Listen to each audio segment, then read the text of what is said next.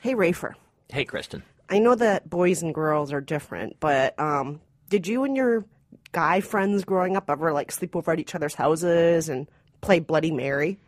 I don't remember ever playing Bloody Mary as a kid. I know of the game with the flashlight under the chin. Yeah, and then you go into the bathroom mirror and you say Bloody Mary 3 times or something. Maybe I did that once. Although now that you mention it, now that I'm thinking about it, I think it was with a friend of mine who was a girl. Is it a girl thing? I think it is. I think girls like Ouija boards. I think girls like... I've done the Ouija board. Oh, did the spirits come for you? No. Nobody came for you? No. I think what you should do if you're playing with a Ouija board is play with somebody you have a crush on, which is why girls like it so much, I think. And is that why? And I think it's the same reason they like things like horoscopes, because mostly they just want boyfriends, right? Yeah, right. So it's like, does Cynthia like me? Yeah. Right. Yes. Right. Hate ship, love ship, all those kinds of things, right? Yeah. Remember the little cootie catcher, fortune cup? Love the cootie catcher. The cootie catchers for some. I don't know if this makes me a girl, but for some reason I love those. I don't know why I loved making those. I thought those were hilarious and fun. I don't know if those exist anymore. I don't think kids even pass notes. Yeah. My kid who's 6 brought one home from school the other day. Oh, you must have been so proud. Yeah, I was very proud. That's my boy. He's going to be a girl too, apparently.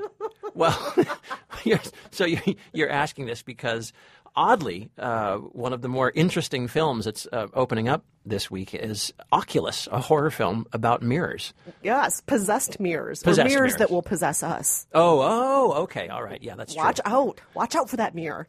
We're going to discuss that. We'll discuss the children's film Rio 2, and we will discuss the much talked about, positive and negative, film Draft Day, a sports comedy drama starring Kevin Costner. We'll get to that in a moment, but first, let's introduce ourselves. I'm Rafer Guzman, film critic for Newsday. And I'm Kristen Meinzer, culture producer for The Takeaway, and this is Movie Day.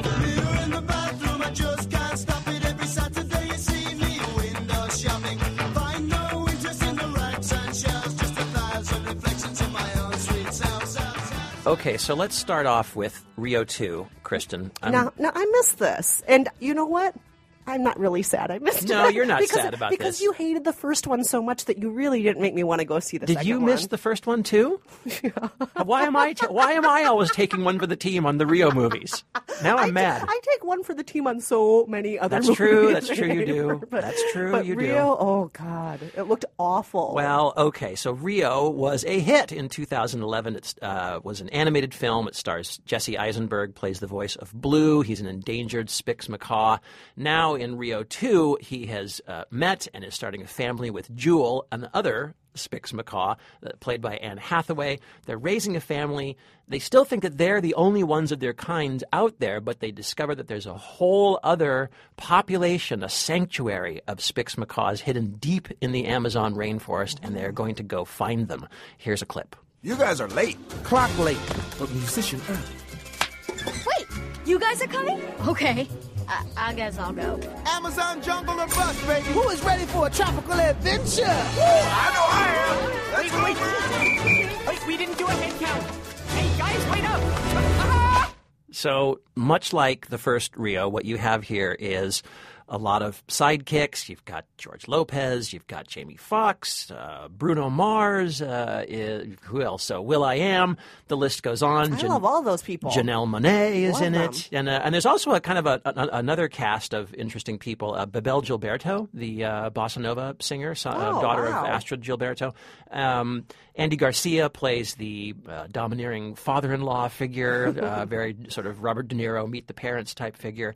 So you've got a lot of very obvious, what I would say, tired, overused ingredients in this film. All the hip-hoppy sidekicks, the disco music, the Brazilian giant dance numbers. I found it pretty boring, pretty tiresome. The only thing I'm going to say that I think is interesting about this movie is it's the latest in a string of movies that have been blasted, mainly by the Fox Business Network, but that have been blasted for pushing anti-corporate and pro-environmental messages. There's been a lot of them. There have been a lot. Look at the Muppet movie a few years ago. Right, with the oil baron as the villain. Then you had the Lorax, which is an expressly pro-environment message. I mean, the Dr. Seuss book certainly was. And then came the Lego movie with the CEO, Lord Business / President Business, the film's villain. Fox Business News has made it their mission to complain about how these movies are indoctrinating children with the wrong messages. Here comes Rio 2. Not only are our heroes a couple of endangered species, but they find a sanctuary. And of course, what's going to happen? There's a villain named the Big Boss who is a clear-cutting mogul, and he's going to try and clear-cut the entire sanctuary and destroy all the wildlife in the Amazon. And he does, in fact, go around calling people tree huggers. Oh, so yes, he does. And in nice. fact, he chains a couple of humans to a tree, the way that radical environmentalists do. It's involuntary on their part. But, oh my gosh! Yeah. So in a children's movie. In a children's movie, yeah, it's not that bad. It's not that bad. The only thing I will say about this movie in a positive light, because this is so rare for parents, it is rated G. It's a hard G, and you can take any kid of any age to it. That is a good thing. Otherwise, I think it's awful. But I do think that it's interesting the way that these movies are being taken to task for this thing, for this kind of propaganda, so to speak.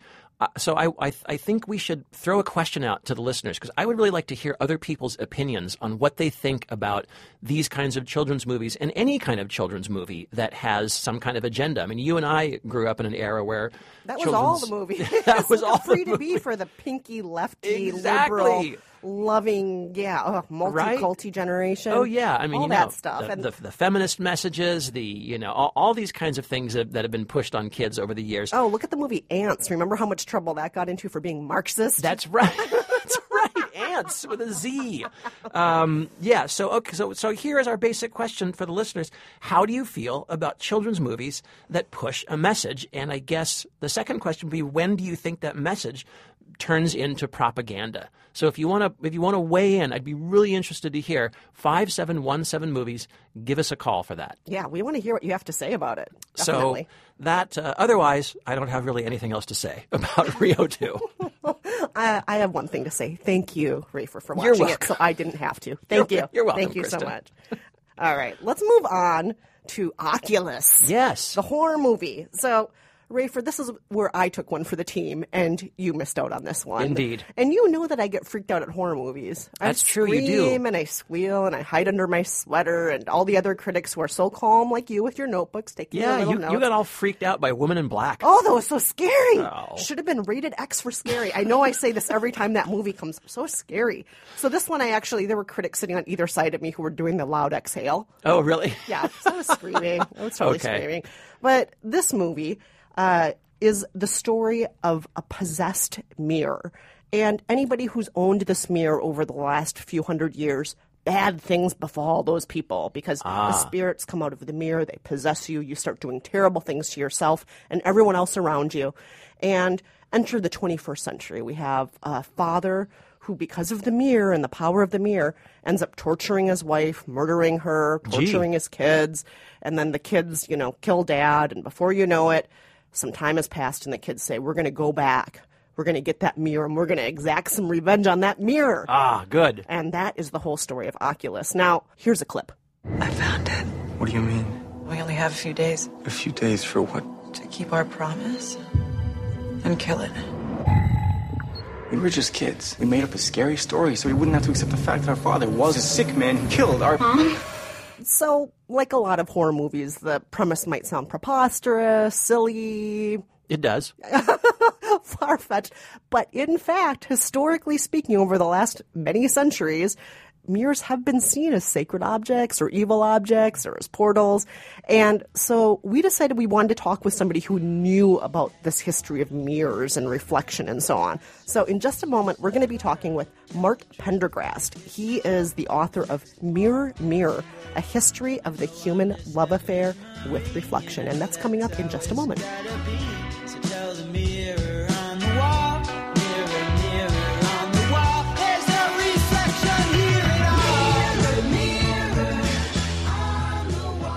Mark Pendergrast, thank you so much for being here. Thanks for having me. The first thing we want to ask you, there's in this new movie Oculus, mirrors are portals. They actually hold evil spirits. Those evil spirits can possess the people looking in the mirror. And this isn't a new idea. Where did this come from? How long has this idea been around with mirrors? It's actually hard to say how long or even where it originated, because this idea that mirrors are magic and are portals into another world goes back a long, long way in a lot of different cultures. The Chinese, the Aztecs, the Europeans, probably back to ancient Egypt. So it's a very common idea, and if you think about it, it's not so unusual that, for instance, Lewis Carroll in Through the Looking Glass had this alternative world. It's backwards. What we see in a mirror is flipped left to right, and it looks real, but we know it's not. So the concept that maybe you could see the future, or you could contact supernatural beings in a mirror, or that you have some sort of double in a mirror, goes back a long way. The Egyptians would bury a mirror made out of metal with corpses because it was deemed that it would hold their soul, which they called the Ka. So it's quite ancient. Now, in the movies, typically the mirror, whenever the mirror shows up, it usually symbolizes a split personality. If you've got a hero in the movie, he's trying to make a decision. You'll always see him leaning over the bathroom sink, and he looks at himself in the mirror. Maybe he has a conversation with himself. If things go wrong, if he's frustrated, he'll punch his reflection, shatter his image into even more pieces. And one question we wanted to ask is this a new notion, the split personality idea? Is this just a movie invention, or does this also go back a ways? Oh boy, have you asked the right person about that? All right. I wrote this book about mirrors, but I also wrote a book about false memory syndrome, and I had a whole chapter on the origin of this idea of multiple personalities. Wow. Which is totally bogus. It's something that was made up back about 120 years ago for the first time.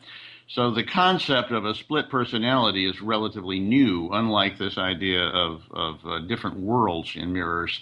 So no, I firmly disbelieve in that concept.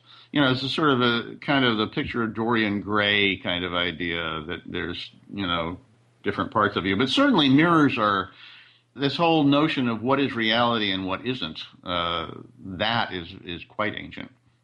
Now, a lot of people have stories about looking in the mirror and the mirror's telling them to do things. Even teenagers around the world or preteens do the Bloody Mary game. Do you know anything about that and where that came from? I don't know anything about the Bloody Mary game. You tell me. Oh, you look in the mirror with a flashlight under your face in the bathroom. It's all dark. It's usually around midnight, and you say, Bloody Mary, Bloody Mary, Bloody Mary 3 times in a row. And she'll appear in the mirror, either in replacement of your face or standing next to you or behind you. Great. That's great, yeah. I wrote in the book about some psychological studies they did, where if you have a very faint light in a room and you stare into a mirror, even perfectly normal people begin to hallucinate and see weird things often. So that does not surprise me, the Bloody Mary game. So yeah, there are all kinds of superstitions about mirrors. The idea that you'd have bad luck for 7 years if one breaks. Yeah, why is that? Well, it probably comes from the idea that your soul is captured in a mirror. In Jewish tradition, they cover mirrors in a home because the idea is that when somebody dies, you want their soul to go away and not hang around and haunt you in the house, or they'll turn the mirror to the wall. So there are innumerable stories about, or how you could consult a mirror to find out who you're going to marry. So there's all kinds of superstitions related to mirrors. Back in the Middle Ages, also, they had books that were called the Mirror of this or that, Mirror of God. Many religions thought that you could somehow or other be more spiritual or see God through a mirror. And there's the story in the New Testament that St. Paul wrote in Corinthians about, now when I was a child, I looked into a mirror and I didn't see things clearly, but now that I'm grown up, I see things more clearly, that kind of thing. Okay, now that brings up our favorite, Jacques Lacan. Are you familiar with Jacques Lacan? I am familiar with Jacques Lacan. All right, so you know the mirror stage, and of course, when he brought up this idea of the mirror stage, that this is the moment when the infant recognizes himself in the mirror and sees himself as a distinct subject in the world. People ask the obvious question: well, what happened before we had mirrors? Well, I've got to tell you, I think Jacques Lacan is full of crap. Me too. Yes, me too. Hooray!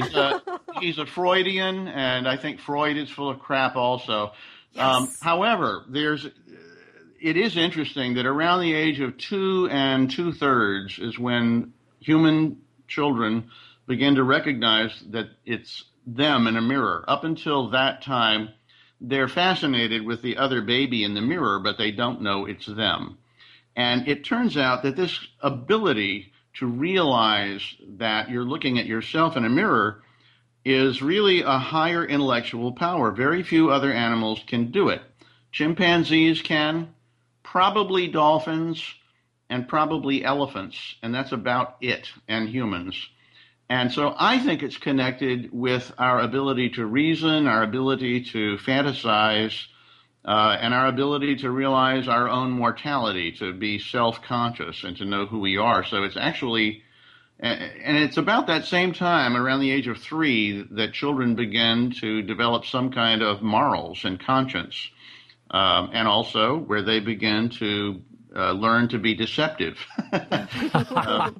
So it's interesting how they figured this out, by the way. A guy named Gordon Gallup did something called the Mark test.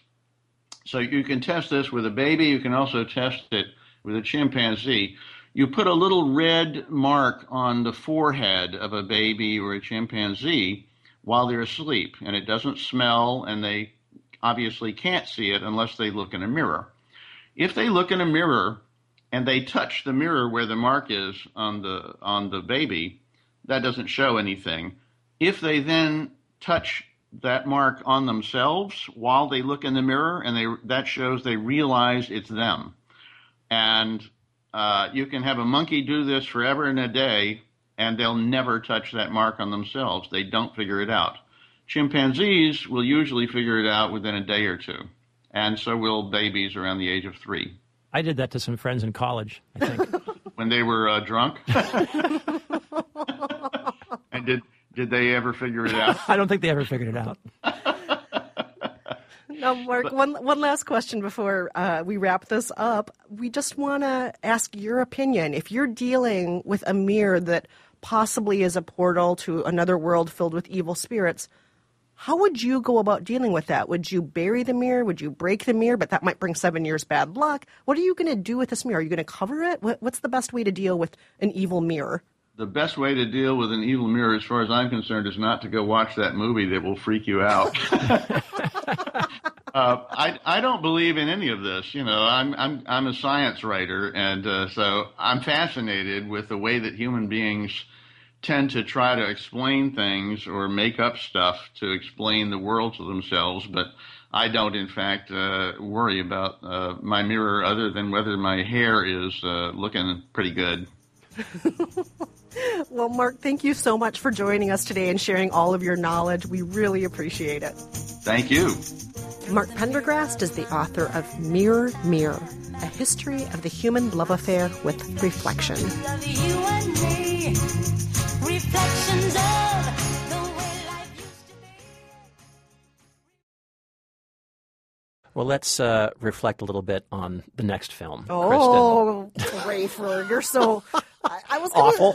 No, you're wonderful. You're absolutely wonderful. Oh, boy. You know what? I look into your eyes and I just see myself back. Thanks, Kristen. Do I look like you? No, Okay. I'm staring into your eyes. Oh, is that why? Yeah, All right. like those glasses are so reflective.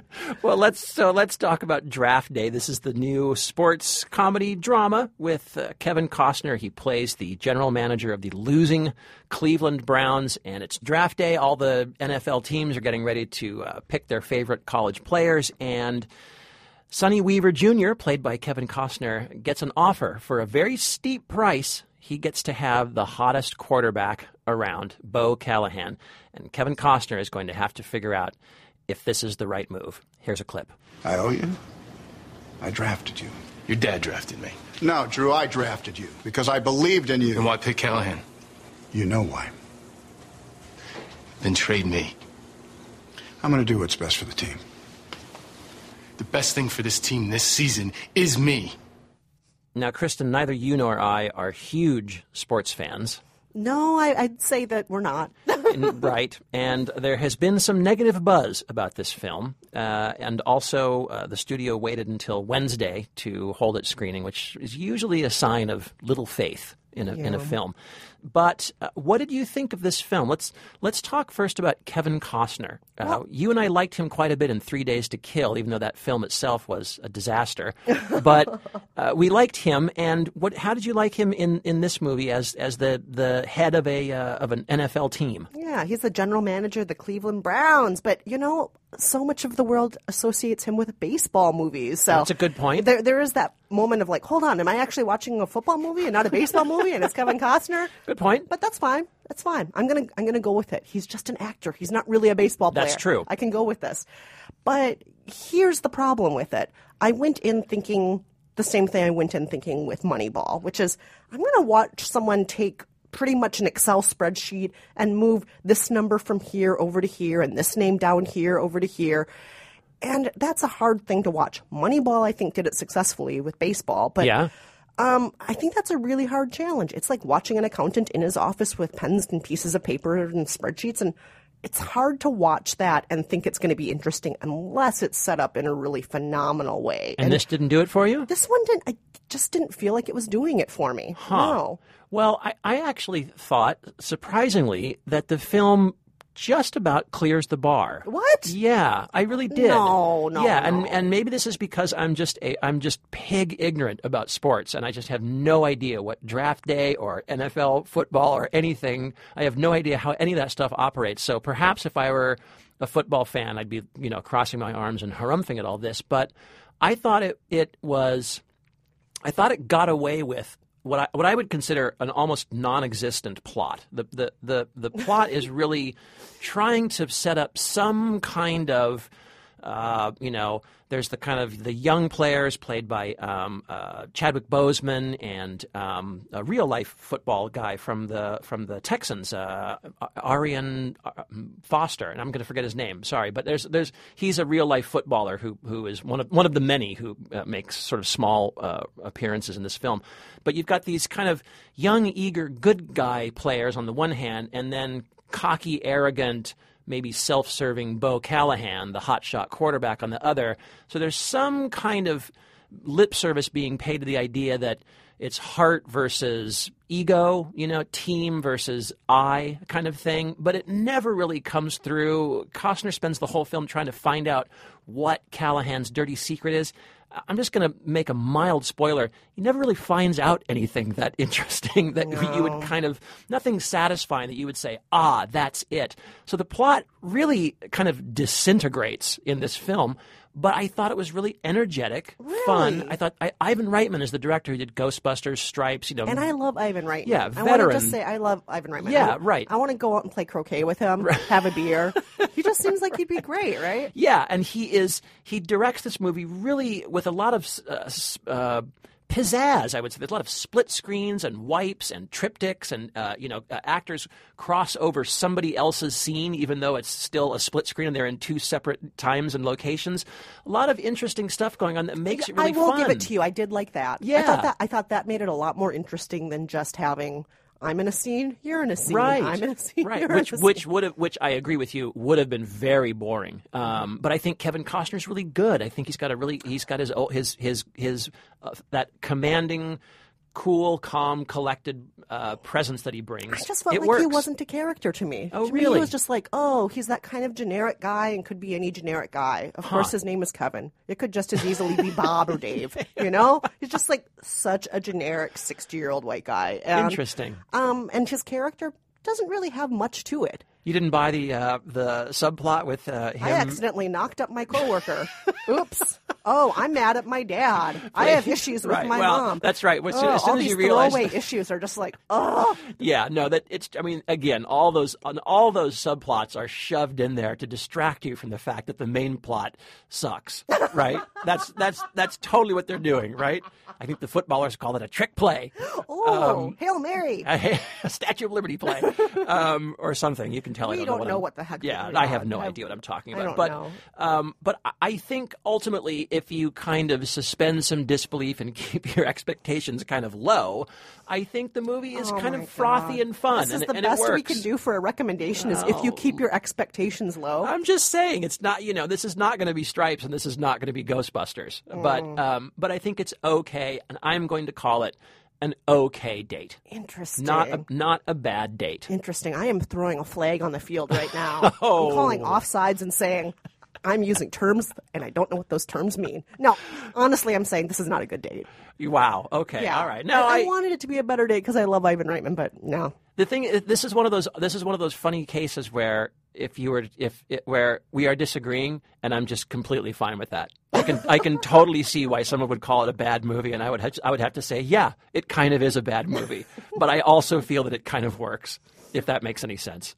All right, we're going to close out with some trivia.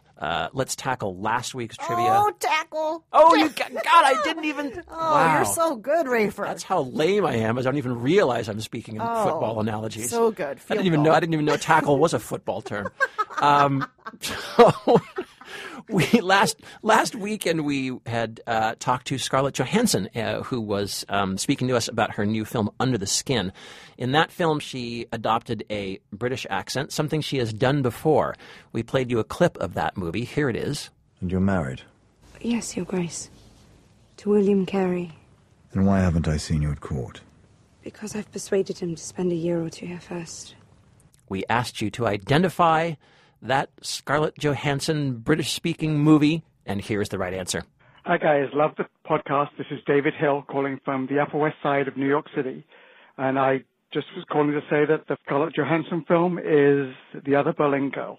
Take care. Bye. Well, wow. Good job, David. You would know. I would love it if you would call back, David, and say, actually, that was a pretty convincing accent. Or alternatively, call us and say, that was a terrible accent. I can say, as somebody whose accent has been imitated in movies like Fargo and Rock Dead Gorgeous, that sometimes I hear versions of the Minnesota accent, and I just shake my head. And I'm sure that's true. And then I have to drink some vodka and feel better, because it's just like, this is not how my people talk. This is ridiculous. We do not talk like this. All right. Tell us what this week's trivia is. All right. So this week, in honor of Oculus, we're asking a question about mirrors. Mirrors appear in lots of movies, often in pivotal scenes. We're going to play a clip of a movie here that has a pivotal scene with mirrors. These mirrors, it's difficult to tell. You are aiming at me, aren't you? I'm aiming at you, lover. Of course, killing you is killing myself. It's the same thing. But you know, I'm pretty tired of both of us. Ooh, what is that movie? That's a gimme. You think so? It's a gimme. I would say you're wrong. I would say a lot of our listeners probably haven't even seen this movie. What's a football term for gimme? I don't know. Oh, God. See, We're I can't bad. even. Touchdown? That's a touchdown. That sounds stupid. Anyway. Every time we talk about sports, it just gets the more we talk, the more pathetic it gets. So bad. It's so bad. That's a torn ACL is what that is. All right. If you know the answer to that trivia question, give us a call, 5717-MOVIES. Or you can visit us at facebook.com/movie date podcast. And every week, from all the listeners who call and write in, we randomly select one correct answer. Hopefully it'll be you.